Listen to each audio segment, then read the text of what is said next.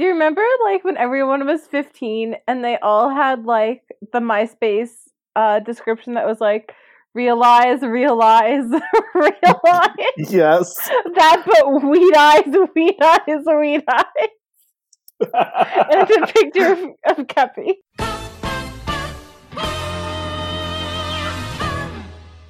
Hello and welcome to Kappa Connection, a Sarah's and My podcast from the creators of Imagine Me and Utena. I am Panda. I am your host, and I'm here with my co-hosts, Tease, Joe. How are you guys doing? Hey, you can talk first, Joe. Because I was just gonna say I'm good. Hi, this is not Fresh Podcast Market. This is Kappa Connection, a real podcast about a real anime. Somehow, this is a real anime. Yes, listeners of the two of you out there that listen to the Fresh Podcast Market will recognize Teresa and Joe from my other podcast. Teresa is my co-host over there. Joe was on a guest episode that was very fun, and I was not able to arrange an episode of Kappa Connection with Gio and Yasha before we leave for Japan because everything is insane right now, and we were technically supposed to process our feelings about the finale in a part 2, but instead you guys get this filler episode where a bunch of gays talk about Sarah Zanmai. And yes, I know Yasha and Fauna technically count as gays, but they are the most heterosexual gays that I know. So here we are. This is the Reo Mabu support crew in real time, here to talk about Sarah Zanmai. So I'm going to ask you guys, my co-hosts for tonight, a couple of just basic questions about you and Sarah Zanmai. And the first of those is, who is your favorite Sarah Zanmai character? We're going to go a little Utena cast on this one. Oh no, that's so hard. I am an Enta stan first and an American second. Thank God. In this house, someone else on this podcast likes Enta. No, Enta is great. I love him. I genuinely do, because he's a 14-year-old who is such a jealous little shit. He loves his friends, and I just feel like if I was in that situation, I probably would do all the same dumb shit too, you know? Like, that's why I like Enta too. He's a petty 14-year-old. I think he's a really realistic character, and I really like him. And like, okay, I also like love Nyan Taro because I love all fat cats, but like, yes, Enta, I'm all about Enta. What about you, Joe? I know that this is a difficult question. It's difficult because I love everyone. Like, sincerely, there's not a character I hate. Because, like, at least with, like, Utena, I hate Akio. I hate Seonji. But, like, with this show, I even love the Otter. Sincerely, my favorite characters actually might be, when all was said and done, Rio, I think, beats out at number 1. That's valid. And then Enta second for, like, actual, like, story and, like, growth and, like connection to the character, and like I feel bad for him.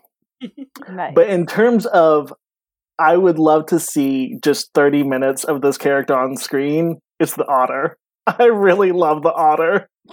Wow. Okay, so my my housemates that you guys are somewhat acquainted with have not watched very much Sarah Zanmai outside of occasionally walking in on me watching it. And I told them that I wanted an otter plush because I thought it would be cute. And they were horrified because the only thing they know is that the otter is terrible. But it is cute. He's got his little lab coat. And like the plush his design is adorable. To like symbolize the line work, it would be so cute. EQ needs a fucking otter plush. Damn it. And also, when all is said and done, he's just a concept. So he's an illusion. He did nothing wrong. Everyone else did based on the influence of a concept. Ooh, we're getting into some hot takes already. Damn, that's deep. I'm a fake Ikuhara fan, so I don't really have deep opinions like that. I'm a really big Penguin Drum fan. That's actually where I lie. Otherwise, I've only watched 10 episodes of Utena, and I've never touched Yurikuma. There's a lot of like aesthetic stuff from Penguin Drum is my understanding. Yes, it did. Joe, what is your experience with Ikuhara anime? I feel like we haven't talked about this before, which I don't know how it hasn't happened yet. Yeah, we really haven't. I need to get Utena. It's really the thing. I got into Utena first, as like I think most people who like get into Ikuhara do. But I got into it like relatively late in my life. I started watching it like sophomore year of college, and I fell in love with it because I was like, oh my gosh, this is everything I love about like regular 90s anime, Sailor Moon, Inuyasha, like all of that. But with such an interesting cinematic take. Like, sincerely, whenever I would watch it, I would be like, this is exactly what like it would be like if David Lynch made an anime.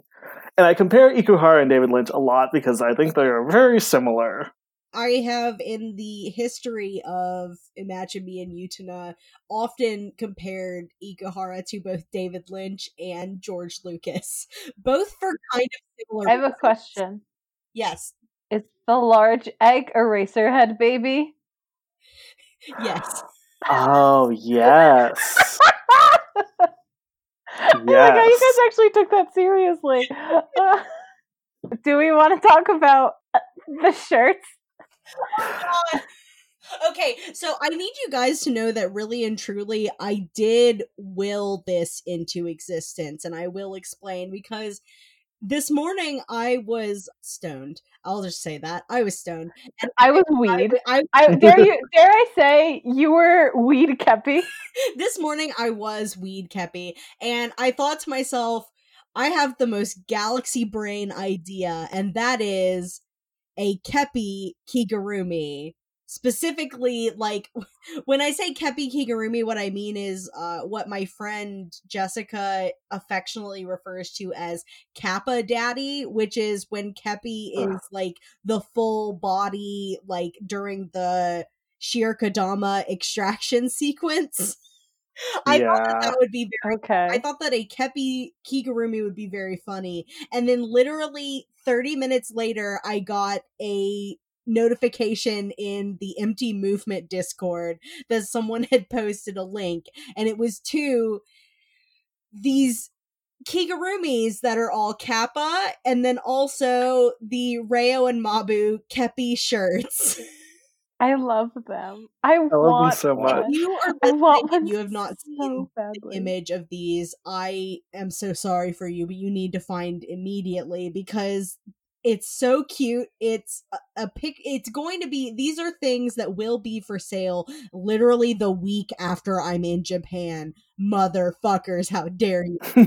But I love it. I'm staring at them again right now. Like Kigurumi, if for some reason you don't know, are if you're listening to an anime podcast and you don't know what a Kigurumi is, it's like it's costume pajamas. It's like a bodysuit that you wear to be a character. It's a onesie. It's a onesie. Onesie is the word I was looking for. Bodysuit was not good, but for some reason my brain couldn't find the word onesie. It is a character onesie.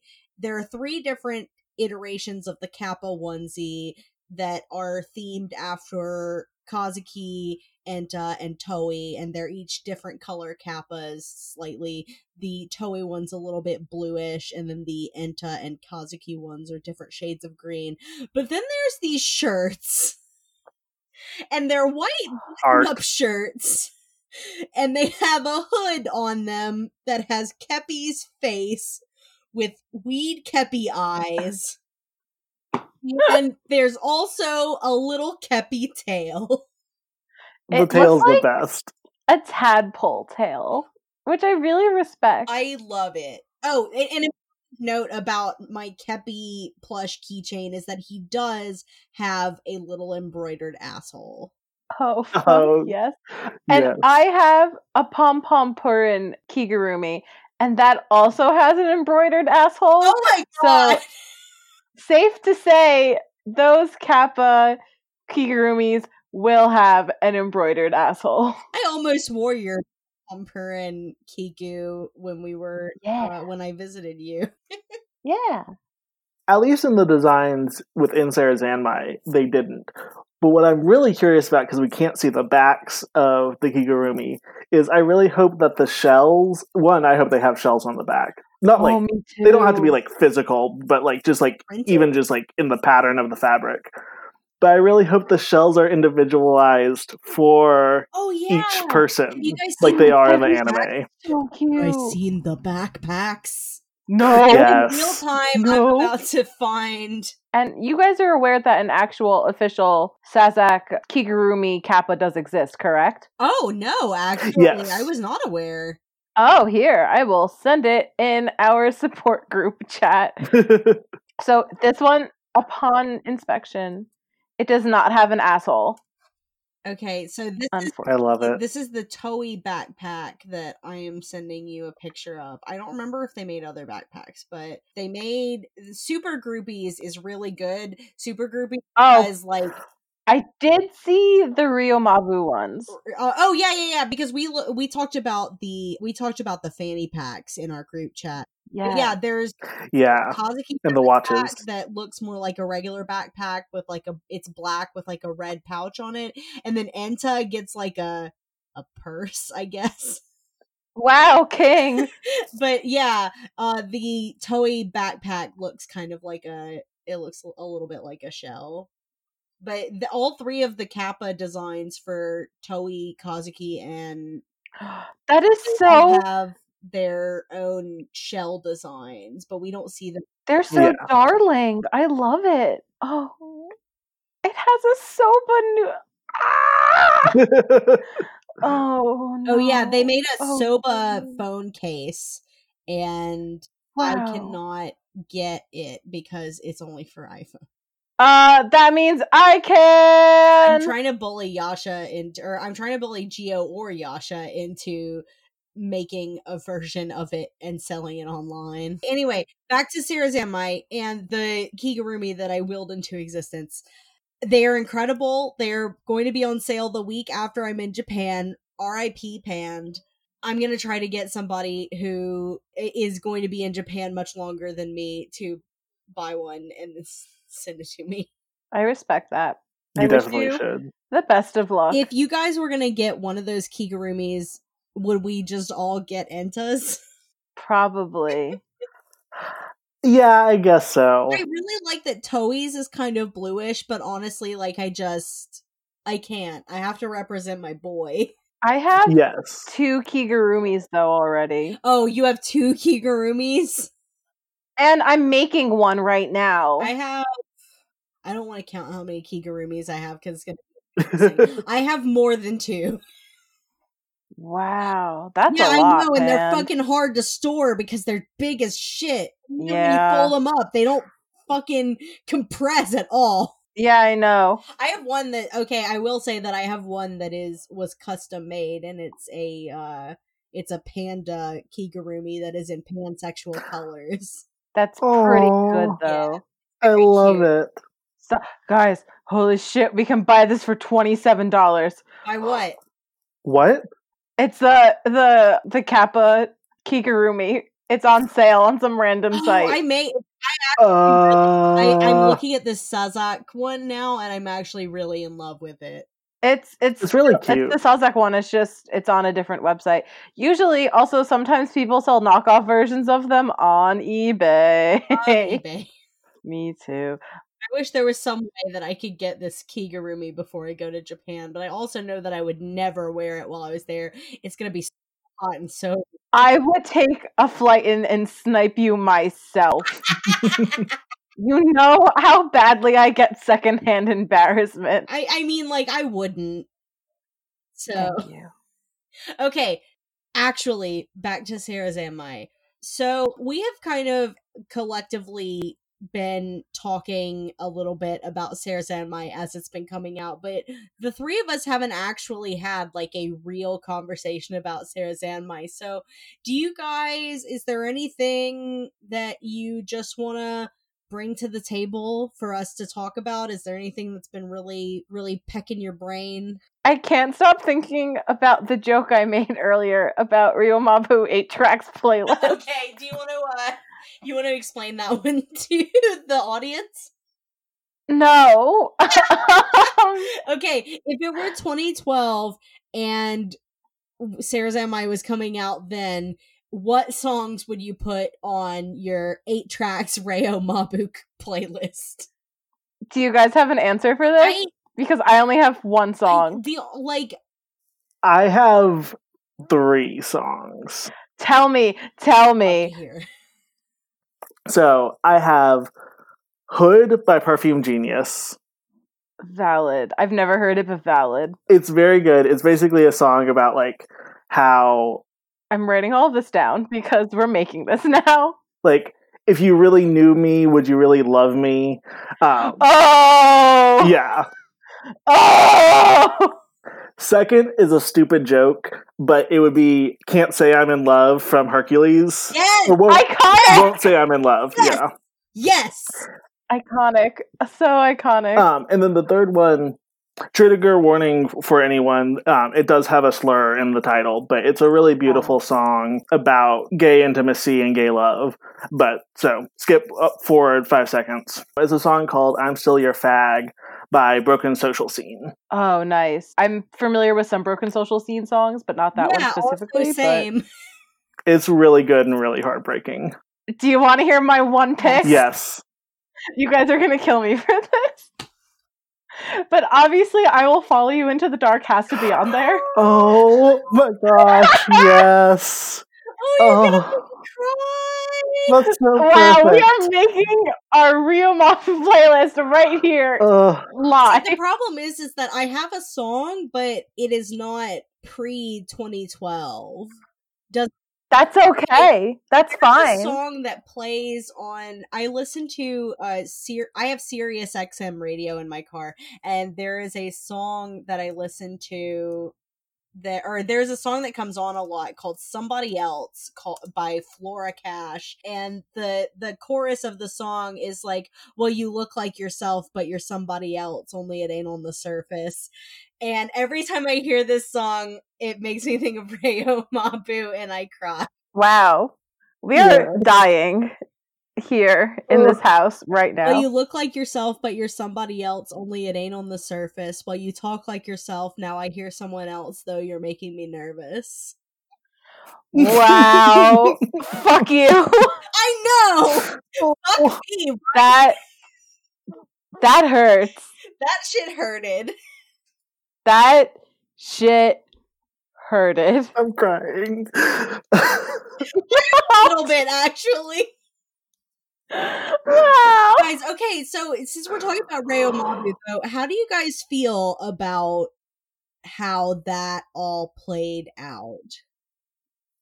This is actually what I was going to bring up, because I had just listened to a lot of this would just be us crying about Reo and Yeah. But I listened today at work the Kappa Connection episode for the finale, the part 1. And Gio being mad that there was a happy ending. Yeah, especially because, like, I'm going to bring in the fact that I am 100% convinced that Ikuhara took a lot of inspiration in terms of, like, visual cues and also storytelling cues from Kabuki with Sarah Zanmai, because this is also definitely his most Japanese culture-inspired anime, in my opinion. I haven't seen Yuri Kuma, but from my understanding, Yuri Kuma is also more, like, in terms of, like, visual elements, still, like, more European-based, like Utena was. Mm-hmm. I haven't seen it either, because we're going to be watching it as the next show on Utena Cast eventually, but that is also the impression that I've gotten from a lot of the aesthetic. Yeah, but so I definitely, like, me seeing them come back to life, for me, like yeah, it's like a cheesy happy ending, and like people can be like, oh man, it's just a Deus Ex Machina, they should have like stayed dead. But at the same time, the reason why Deus Ex Machinas work is because people want happy endings. And Sarah Zanmai never started out being like a realistic show. And so as long as the emotional threads are still there, which I definitely still think they were, just because they had a happy ending doesn't mean that the pain that Ryo and Mabuk had when Mabuk couldn't express his feelings doesn't mean that pain wasn't real at the time. And that was what's important. And then in the end, they still get their happy ending. And also, I feel like them coming back to life partly was just a way for Ikuhara to, like, wrap up a lot of the ending stuff real quick. But again, I don't really care that much because at the end of the day, the thematic emotional moments still hit for me. And that's how I feel too. Like, I know that, like, Geo and, like, there are people that will make the argument that it cheapens their death to just bring them back like this. But I stand by my statement in that episode, in the last episode of Kappa Connection, where I say that it is more revolutionary to bring them back and have a happy ending than it would be to keep them dead for the sake of, like, having a more poignant plot. Like, I'm gonna agree with you there. I'd rather have something that was a little bit of a hopeful ending. I mean, especially with how open-ended the ending could possibly end up being. But it's not like, it's not even a definitively happy ending for Kazuki and Enta and Toei for sure. Yeah. So just the fact that they can live out their life in peace feels good, feels organic, and especially as me, a gay, it feels good. I deserve this. Yeah. I deserve this. I cannot relate to cops, but I deserved that. No cop. And Ikuhara gave that to me. Reo and Mabu. Ikuhara heard me, some dumb bitch in New Jersey. And he's like, I'll do this one just for you. And I was like, thank you. Thank you. And also, like, again, to bring back, like, because I am convinced, like, from the use of drums to the use of light specials, like the spotlights, to the use of even clackers. There's an actual name in Kabuki, but I can't remember it right now. I know what you're talking about, but I don't know the name either. You're throughout the series. This Sarazanmai is so inspired visually and thematically by Kabuki elements. And so, like, within Kabuki, a lot of times, death isn't about, like, the way that we look at death in, like, a Western view, which is, like, the end of something. Mm-hmm.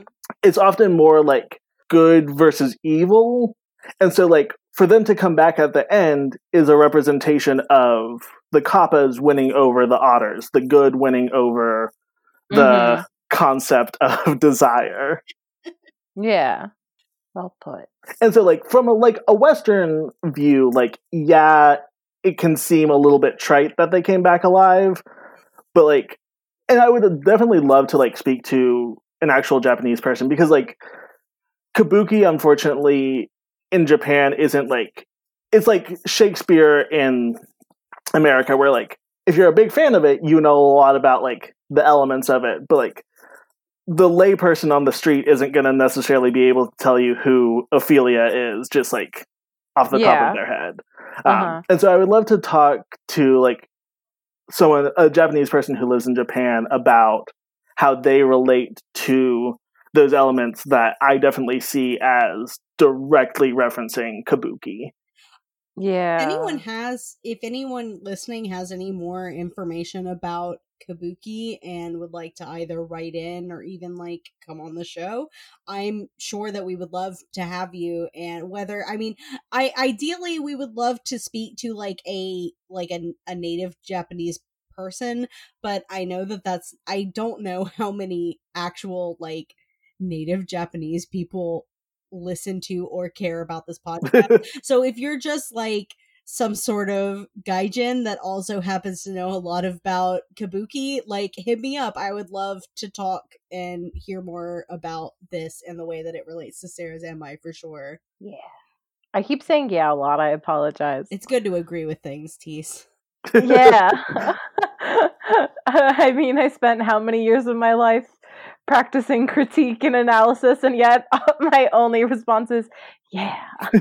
Okay, so there's a little bit of weird subtext to the idea that all of the Kappa zombies leading up to episode 10 were people with weird fetishes, and then Mabu becomes a Kappa zombie, and his thing is that he is gay in love with Reo. I feel like that can be taken some ways. I have my own interpretation of things that sort of softens that, but I was wondering how you guys felt about that just as a general concept. I didn't even consider that until now, but that feels a little gross now that I think about it. Kind of a way, because I don't think that that's what Ikuhara intended. I don't agree. I don't think so either. Of these two things was something that was like part of what he was trying to say, but that's still there. Yeah, that's kind of pretty much what I was gonna say. For me, because like I like definitely up till Mabu, it very much was like, oh yeah, this is kind of like fetish adjacent. But sincerely, even after the second episode, I realized, okay, this isn't necessarily about fetish exactly. It's about more consent. Because like the first guy was running around naked with the box on his head. Yeah. Streaking.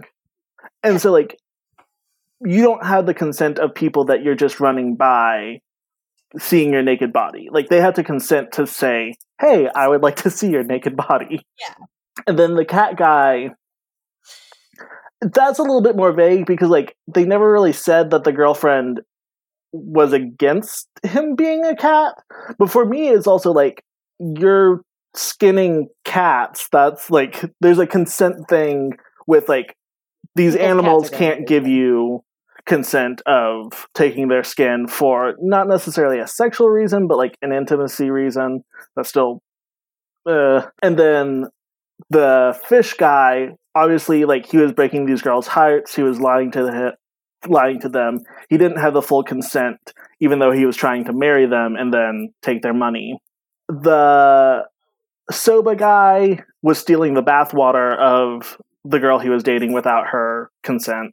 I can't remember what the sachet guy's deal was. And then the ball guy, it was also unclear. The ball guy wanted to be like...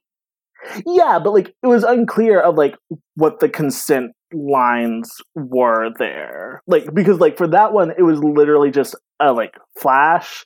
So that one kind of breaks down my theory of it's a thing about consent. But all that to say is that like if that is the through line of like that the desire of these people, why it was bad was because it was not a dual way. It was about one person's desire and not about two people connecting. The thing with Mabu also, like, while not as egregious because like there's not a physical thing there, him taking on the burden of saying, I can't say I love you to Reo is still about consent, especially because they had a partnership. It's kind of the thing of like within a relationship, you saying like, hey, I don't want to have this relationship because I'm afraid I'm going to hurt you. The other person has to be able to say, you might hurt me along the way, but you don't get to, but I want to take that risk with you. You don't get to just like cut me out of your life because you're afraid you're going to hurt me. Because by cutting me out of your life, you are hurting me. So at least like give me the option to participate in that with you. Yeah, definitely agree. And we picked up, I know, Joe, you've listened to Kappa Connection. We picked up on the consent thing pretty early on, but my theory about the reason that Reo and Mabu saying that they love each other is included in this is maybe it's not necessarily about the consent, even though it is, but I feel like the through line of all of the Kappa zombies is that it's something that, at least from the perspective of the person that is like turning into the Kappa zombie, is something that they feel like they can't be open about, that they can't share with others due to shame or whatever, but it's something that they consider societally unacceptable.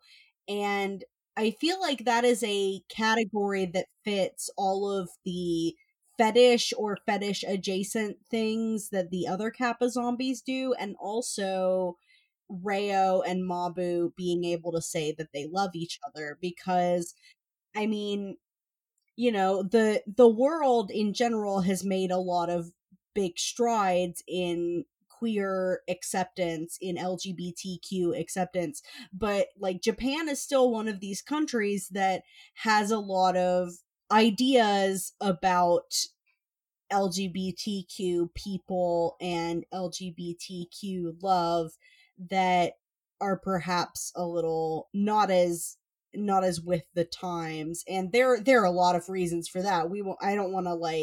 I don't want anybody to think that I'm just trying to say like the Japanese are backwards and ignorant, because I'm definitely not. But it is a fact of life for queer Japanese people that being out is often not socially acceptable, and being able to express your love to one another is not necessarily socially acceptable. And so that's my theory about why Kappa zombies are the way that they are, is that it's a social acceptability thing. I don't know if that's true, and I definitely don't know. There's nothing that I've read that indicates that that's necessarily the case, but it's just what I got. Yeah, I definitely think that is like a part of the themes that Ikuhara is exploring, because like definitely like shame is a theme like throughout the series. But I also think it's interesting that the one person we see who gets their desire extracted but doesn't become a Kappa zombie is Haruka. And so I feel like the important question also is to ask, what is different about Haruka's secret, I guess, compared to everyone else's? I think he just doesn't have shame. Like, he's a child. He doesn't understand the concept of hiding pieces of yourself, you know? He's more open than everybody else. So I think if we tie back into what Panda was saying, I think the whole concept of not being afraid of who you are, of experiencing your reality to the rest of the real reality, so to say. That was poorly worded, but you know what I mean. Yeah. I think Haruka, the main difference straight up is just that he's a child, and he doesn't have a concept of fear yet when it comes to personal experience. Yeah, because you have to teach them to be ashamed of the things that they like or the things that they're interested in. Yeah, very true. I think you are.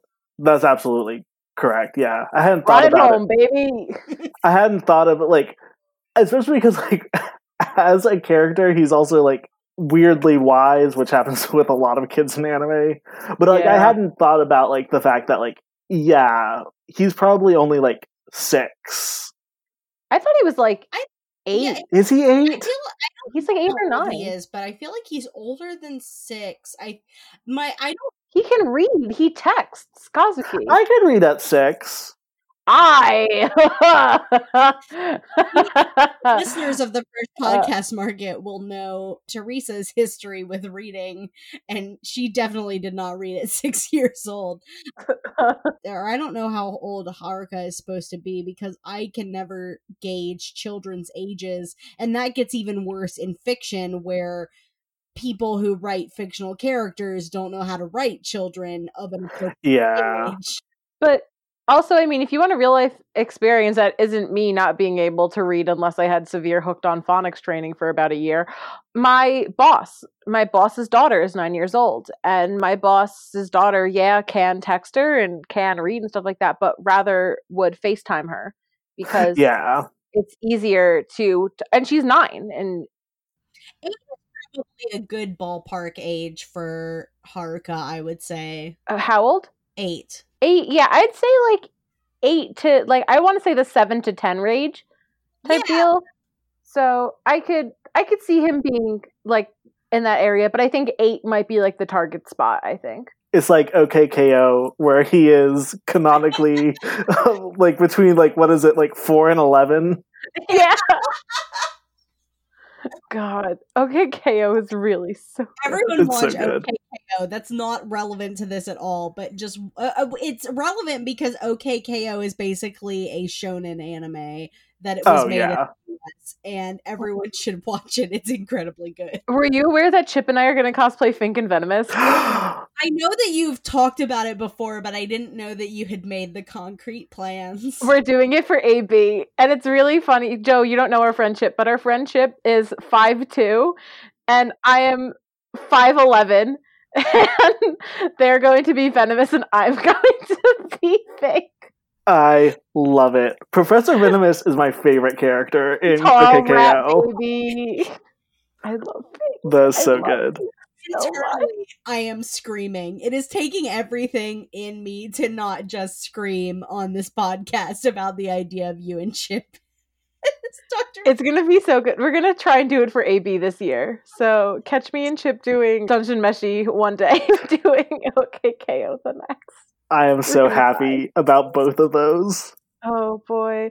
Oh god, we're gonna go on a tangent real quick, but Joe, friends currently have plans for a con in November. We're doing a whole Dungeon Meshi group, and we are actually going to bring a slow cooker, plug it into a random plug that we're going to find at the convention center and take photos, and then have a zoom out photo where it's very clearly just everybody walking around the con. Yes. I'm very excited for it. We need to talk about Dungeon Meshi off yes, air. Yes. But sorry, everyone. Read Dungeon Meshi too if you haven't. I've never read Dungeon Meshi, but it's Panda. It's legal, so you can read it on Comixology. It's on the list of things that Tease is into that I might try to read. Wow, thank you. Your mind. Back to Sarazanmai. Yes. Yeah. Can we talk about... I know that there's a Sarazanmai manga coming out, and I know none of us have read it, because we've all read the Ryomabu and Baby Sada. I have not, but if you have points to bring up about it, I know the general gist of the plot. If there's anything more specific, you can just tell me the details. I was gonna ask, do we know anything about the new Sarazanmai adaptation manga? Do we know how long it's going to go for? Do we know if it's going to just cover the series or if it's going to be more than just the series? I do not. Anything?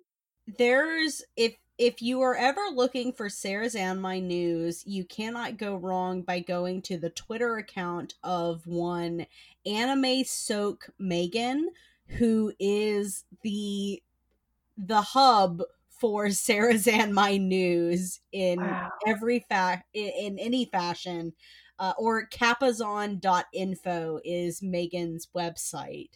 That's so powerful. We're gonna have because actually the story behind that is that Megan kept getting like deleted or like suspended from Tumblr for like random stupid reasons or whatever. So like eventually she just started compiling all of her Sarazanmai stuff on kapazon.info so that she wouldn't keep getting her account suspended or deleted or whatever for like, I don't know, bullshit reasons. I don't really understand why all that was going on, but apparently it was. So Shrug City. Fair. But yeah, I don't know.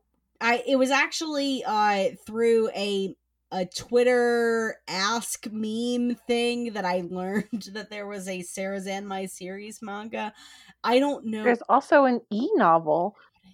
Yeah. We're going to talk about the novel on this show, but I don't think I will try to read it, but I just don't think I'm going to be able to manage, and so I'm hoping to just talk to somebody who has read it and that's fair. Cover it that way. The first chapter of the adaptation manga is available on Mangadex. Love of my life. I definitely think it's starting out as like a true adaptation of the series, but I don't know if it's going to like continue on past that point. Fair. I kind of don't want it to.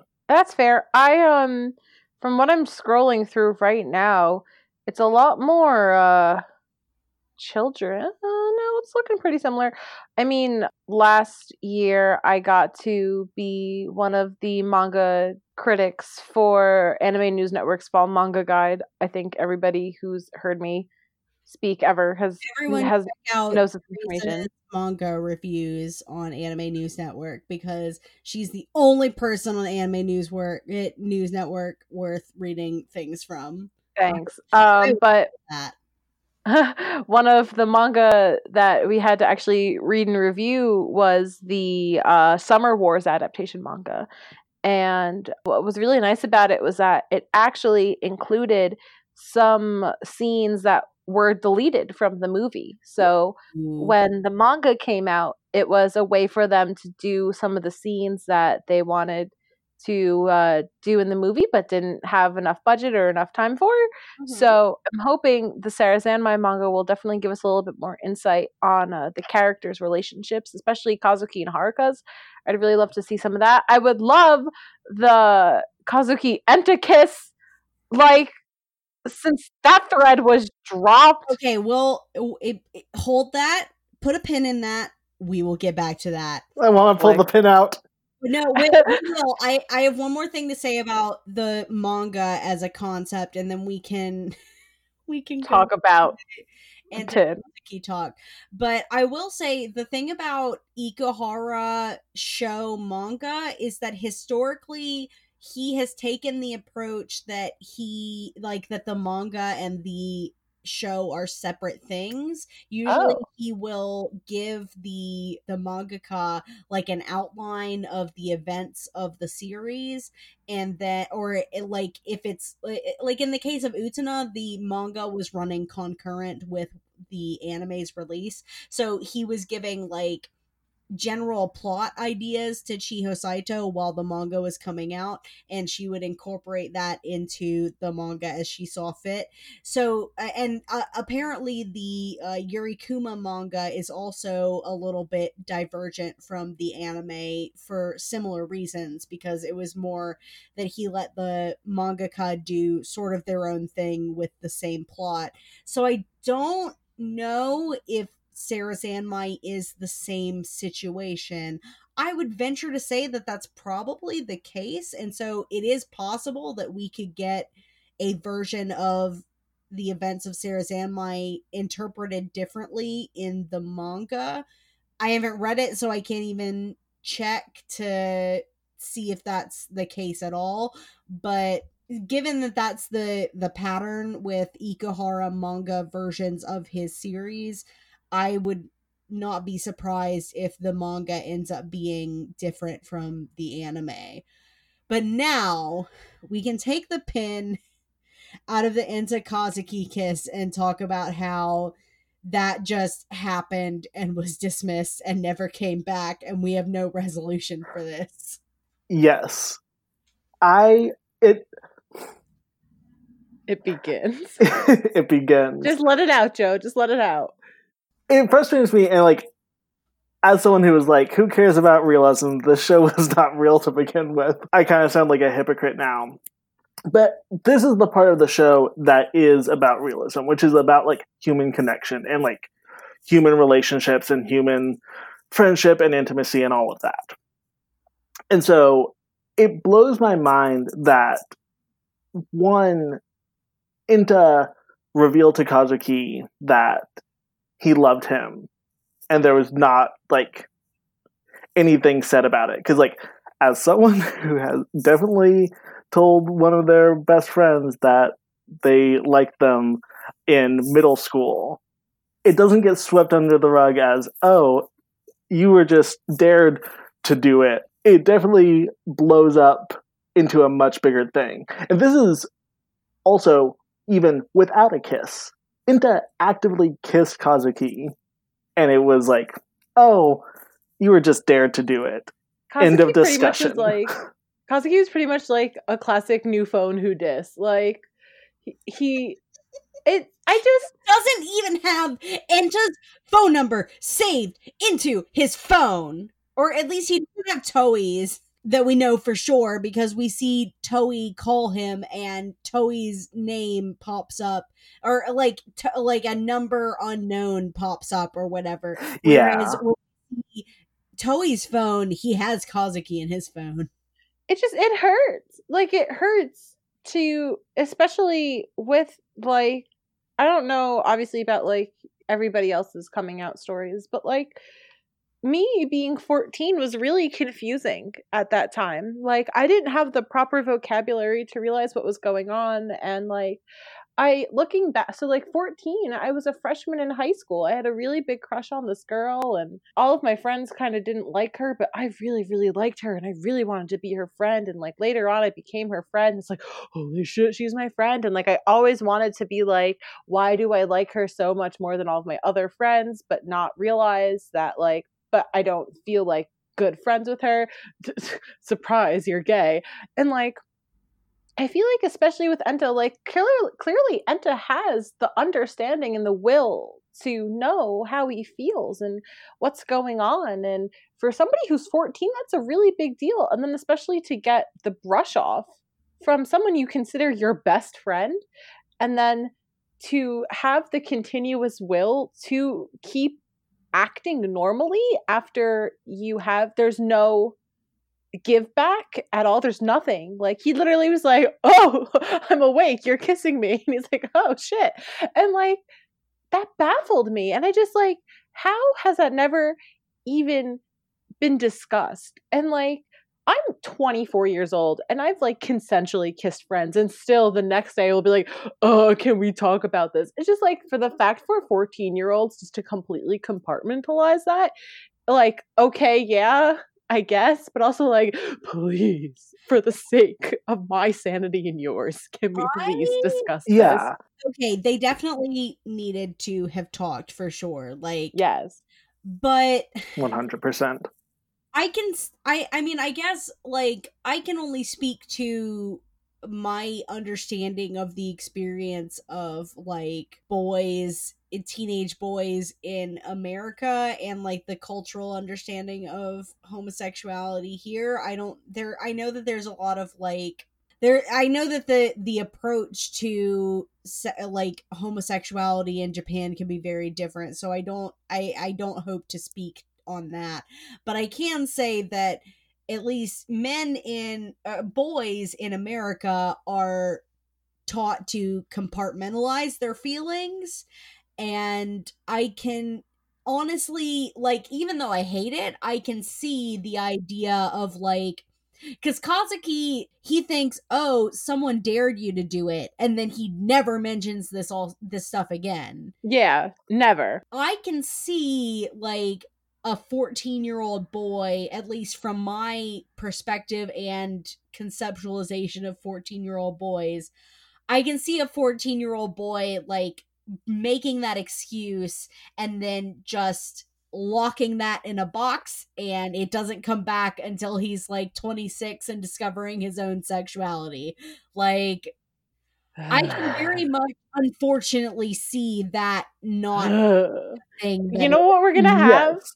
You know what we're gonna have? We're gonna have the epilogue in Kids in the Slope when they play in the organ and the drums together, except it's gonna be Kappa themed, and I'm not ready for that again. I'm sorry. Now I'm crying. My only thing with, like, the compartmentalization, because, like, this is the thing that, like, I, like, kind of see, like, because, like, I'm not, like, deep into, like, the Sarazanmai fandom, but, like, I'll see, like, some stuff on Twitter that, like, it's like, oh, people wish that, like, Enta and Kazuki could be in love together. Like, truly, I don't want that, because Kazuki, truly, I don't think likes Enta in that way. What I wanted, I agree completely, and not even, but like, I want some closure.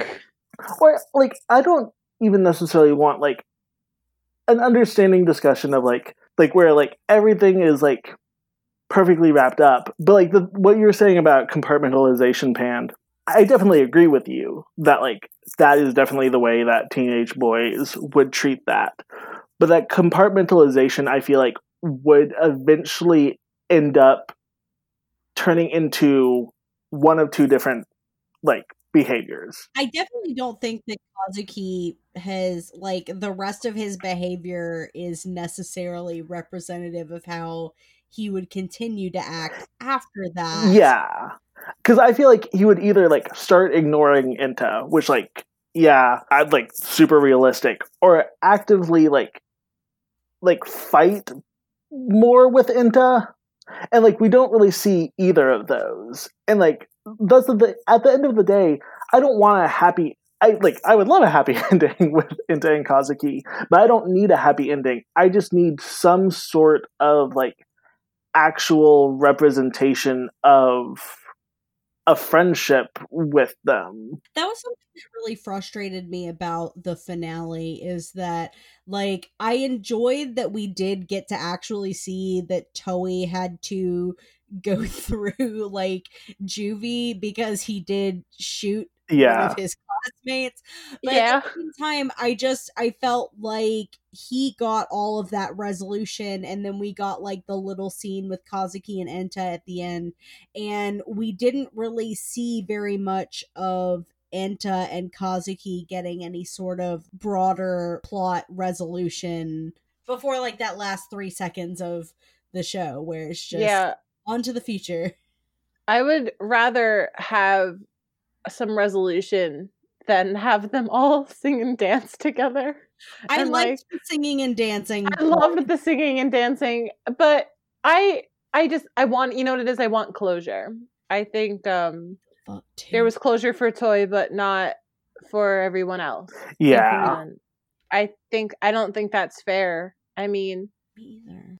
And especially because like I think it's stuff that could have been even addressed earlier in the series. Like it didn't have to be closure at the very end. Yeah. The closure between Kazuki and Enta could have happened in Enta's episode. The closure with Kazuki becoming not a jerk to everyone could have actually happened rather than the next episode he's nice after the stuff with him and Haruka. Yeah. He's like, I guess I have to be cool with you again now, Haruka. Yeah. And like, Haruka's like, I guess you're my brother. And I'm like, what? Yeah.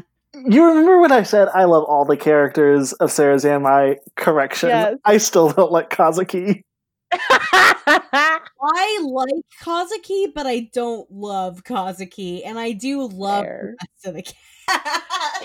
Do we have room? I don't know how long this is going to go on for, but do we have room for one more kind of weird topic?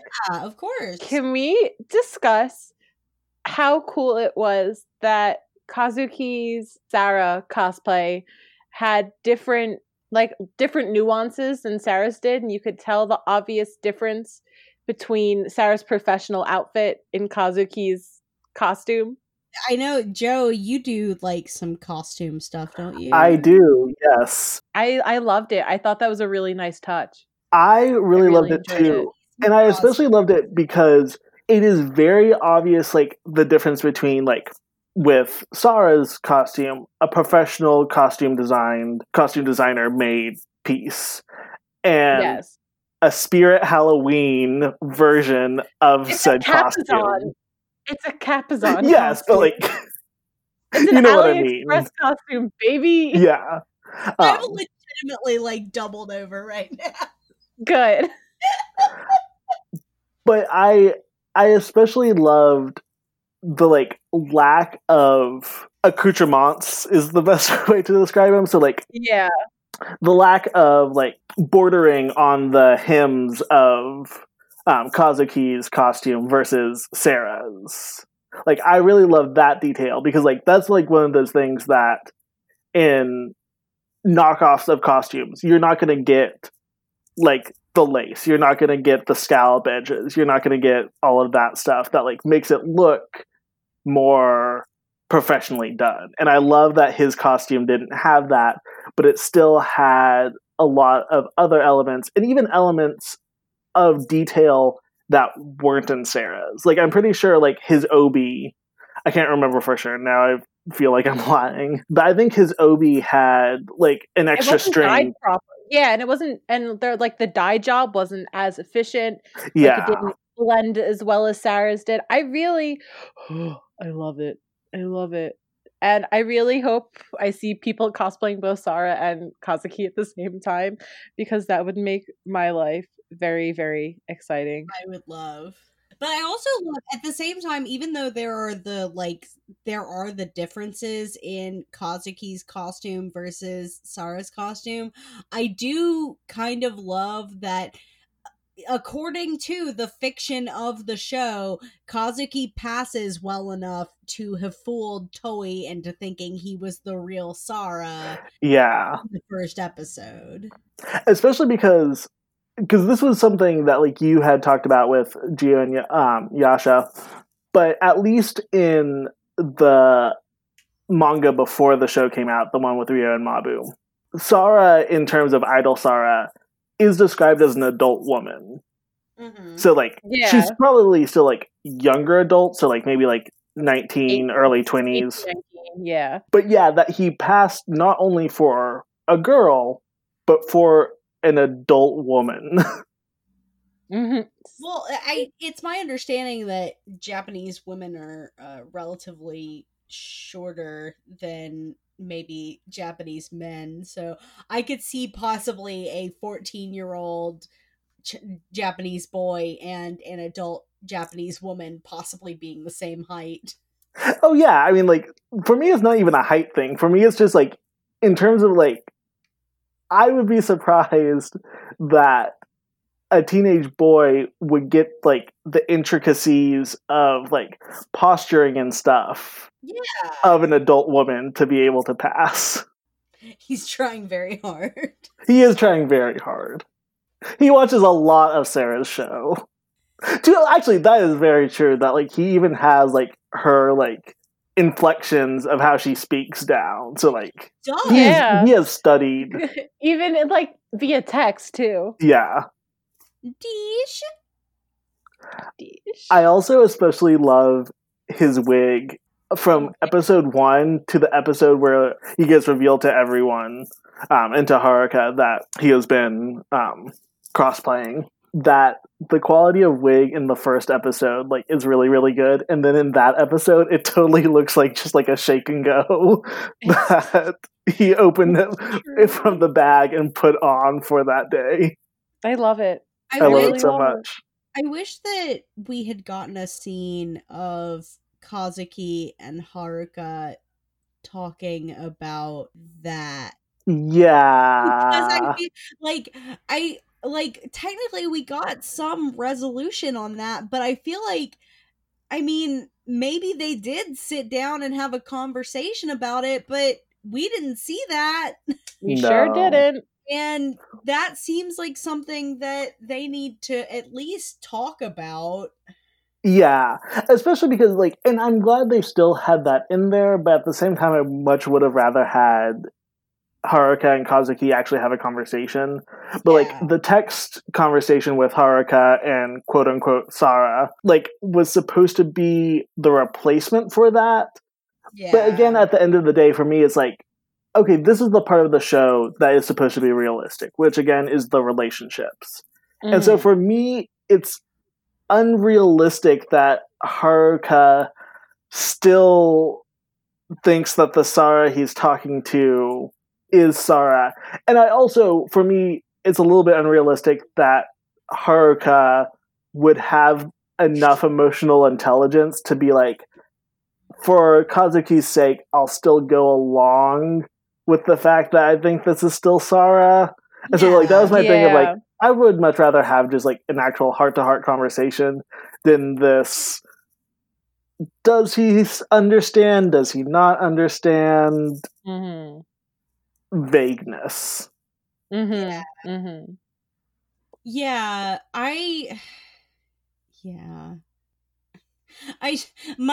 heart, like, I love Sarazanmai, but my heart weeps for a lot of the characterization that I wish that we had gotten.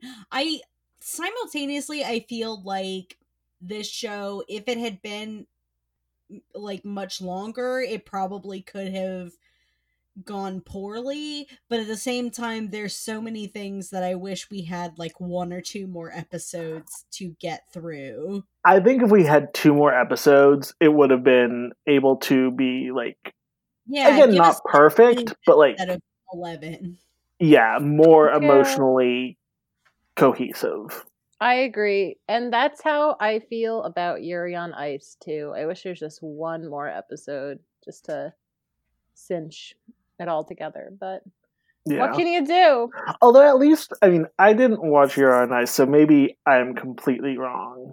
But at least from my understanding of the end of Yuri on Ice, like, there's room for there to be a movie? Question mark? I think there is. There is going to be a movie.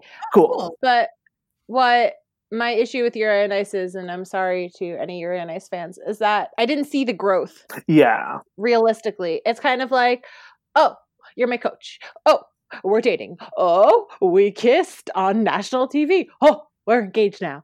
And I'm like, please, I just want you to go on 1 fucking date together and see you guys watch a movie. Like, yes. I wanted, it felt, you know how it felt like, you know how when you read fan fiction clearly written by a middle schooler and it's like, oh, will you be my boyfriend? I guess I am your boyfriend now. And you're like, who wrote this? You know, that's how I felt, but in a sense of it being an anime. And I know so many people love it. And trust me, I am so happy that it was able to be produced and to be made. And it is such a triumph for something like that to happen. Like, don't get me wrong, I understand. But I just, please, like, I want to, you know? I completely agree with you because, like, I read a lot of fluffy gay webcomics because I like fluff in my life. It is fun. So valid. But also at the same time, like, I'll read a lot of things and I'll be like, this is so unrealistic to how people, like, actually interact and, like, how this would, like, play out. Like, it's definitely, like, author, like, fan fiction of, like, the relationship they wish they could have of, like, just, like, easiness, which, like, I totally understand. But at the same time, you're making art, and so you're trying to connect with other people. And so, like, fantasy is, like, wonderful and nice, but at the end of the day, if the emotional relationships are too fantastical, it's not gonna connect. Yeah. And also, I think at the end of the day, depending on the age range that's reading it, it can even be dangerous is the wrong word, but I think but I know what you're saying, though.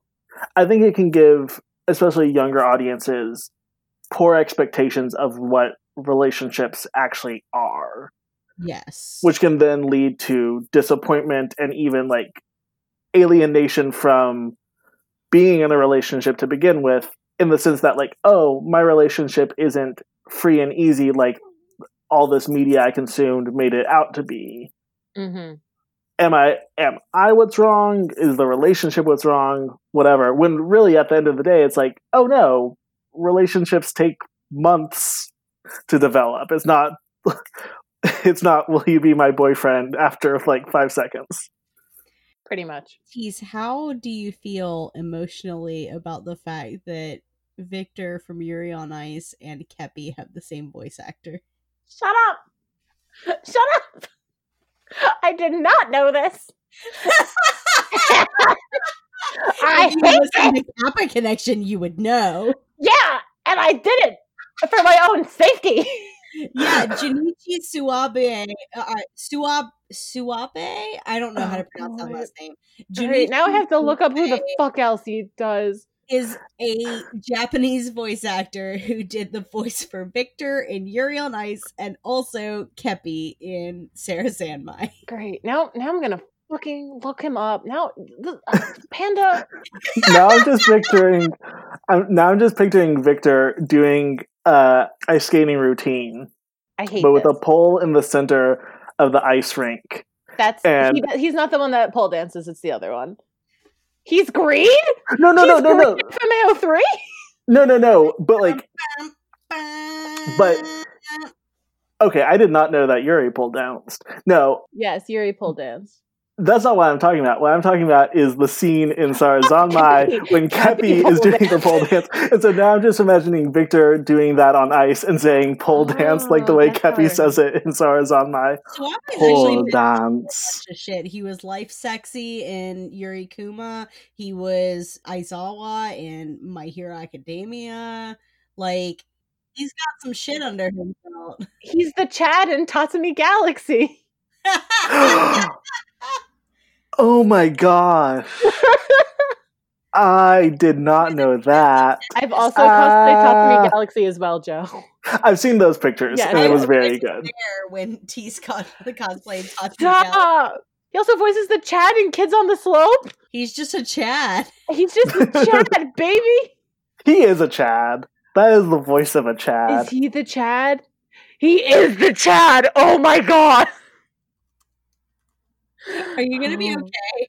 No, I hate you. Oh my god, who else is he called? Who else is he? He's Toji in Yawapeta. He's also, if you've watched Princess Jellyfish, he's the brother of the crossdresser. So he is an incel at some point. Yeah. Oh my god. He's in Star Muse. Stop, of course he is. Ikuhara and Suabe have a relationship. They did like a radio show or something together in the lead up to Sarazanmai coming out, and a lot of it is just Ikuhara talking about how sexy his voice is, I think. Wow. I remember it being very like charged, but I didn't like look at all of it before started airing. Dare I say he's Amba. He's Grimjaw. Has two boyfriends, and one of them is Suabe, and the other is Mikiano. I respect that. That's a lot. Okay. I don't know if I can do this anymore, guys. Yeah, we've technically been recording for like an hour 15. So, I mean, it's been longer than that, but that's like the time after when I did the intro. So it honestly does not even feel like it's been that long. I remember 20 minutes ago looking and seeing that we were at an hour, and I was like, how have we been talking for an hour? And then you saw my Twitter meltdown as well. I did see your Twitter meltdown.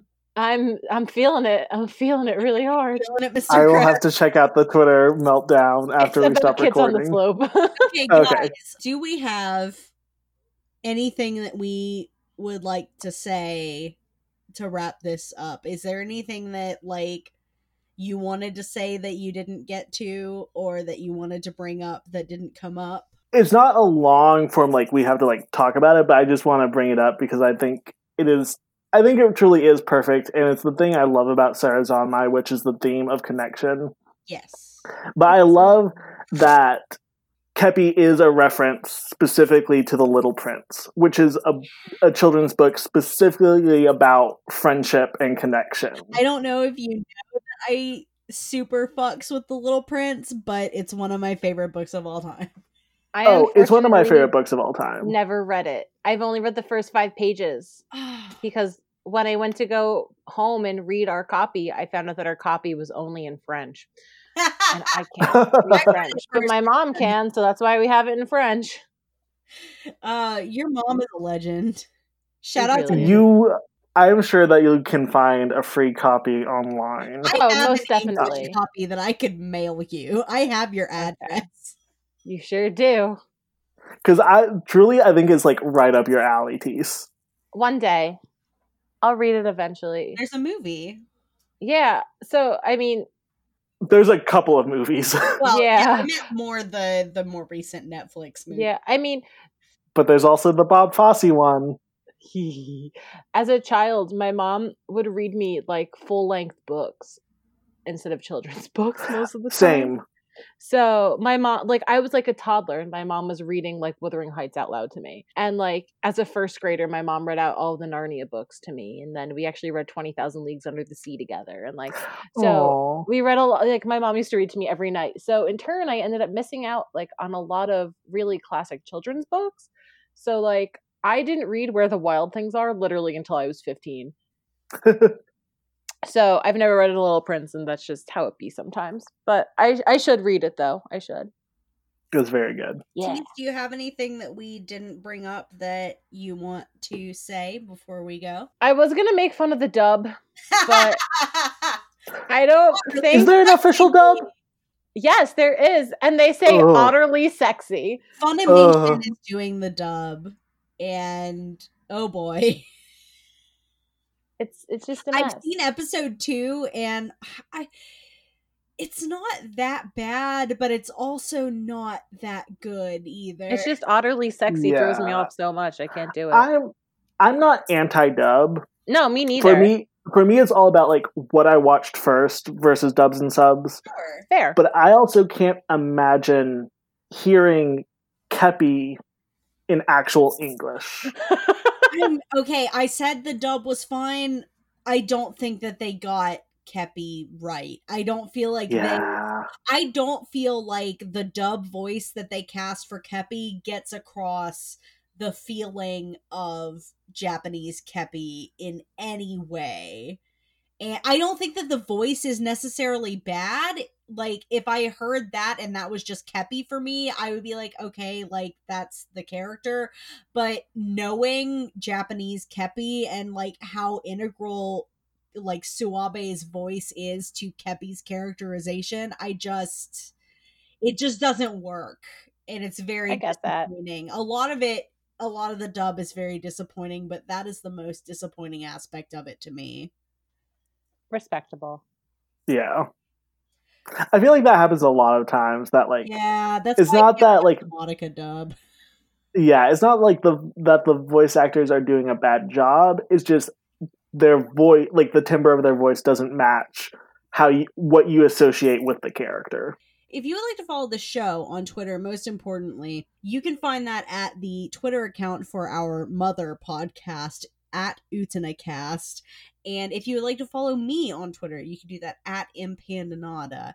If you would like to check out other things I do in the world of podcasting, you could check out my podcast with Teresa, The Fresh Podcast Market, a real podcast about fake podcasts. It is stupid, and I love it's one of my favorite joys to create is Fresh Podcast Market, because no one listens to Fresh Podcast Market, and that means that we can say anything that we want. It's true. It is a joy to listen to as well. I'm glad. As a listener, it is hilarious. It brings me such joy when people tell me that they do listen to Fresh Podcast Market, because Fresh Podcast Market, we just do whatever the fuck we want. And we sure do. And sometimes that means that we talk about Warrior Cats roleplay on neopets.com for 30 minutes. It's true. Teresa, and where it's great. can people find you online? You can find me at Vicunat, Vicunat. I haven't published anything recent. I mean, I guess you can. You were on Sci-Fi's website. I was. I'm a writer by trade. I recently published with the Sci-Fi Channel for their What the Fuck Moments. If you see their What the Fuck Moments article about Mars Attacks, that's all me, baby. I also spend a lot of time on my Neopets Twitter, which is Count Von Roo, if you care about Neopets. I'm working on right now. We as in a group of people, are setting up a zine right now for D&D players that are passionate about bards. So if you're interested in that, check out Honey Pro's Bardic Inspiration. The Kickstarter should be coming out next month. Nice. Yeah. Joe, where can people find you online? People can find me on Twitter at McGuire_fire, MCGUIRE_fire. I mostly just tweet about whatever is on my mind, which is a lot of times ranting about how I hate Aaron Sorkin. I want that on the record. I hate Aaron Sorkin. Yeah, we talked about David Lynch a lot earlier, but fuck Aaron Sorkin. Yes.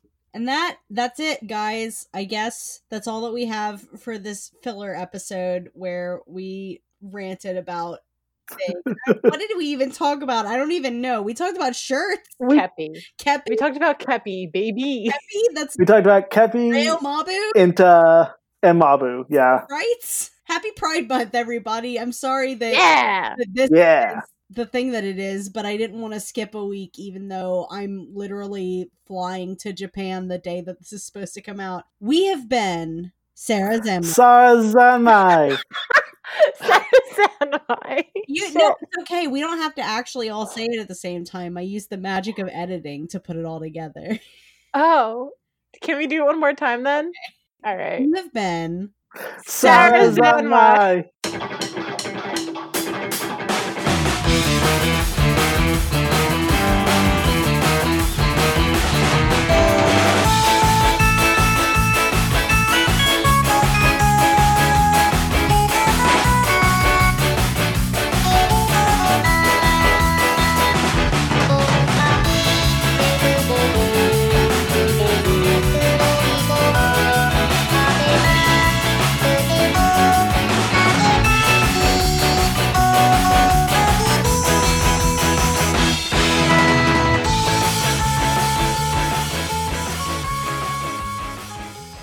Thank you guys for coming on. I'm so sorry. I fucked that up. Thank you.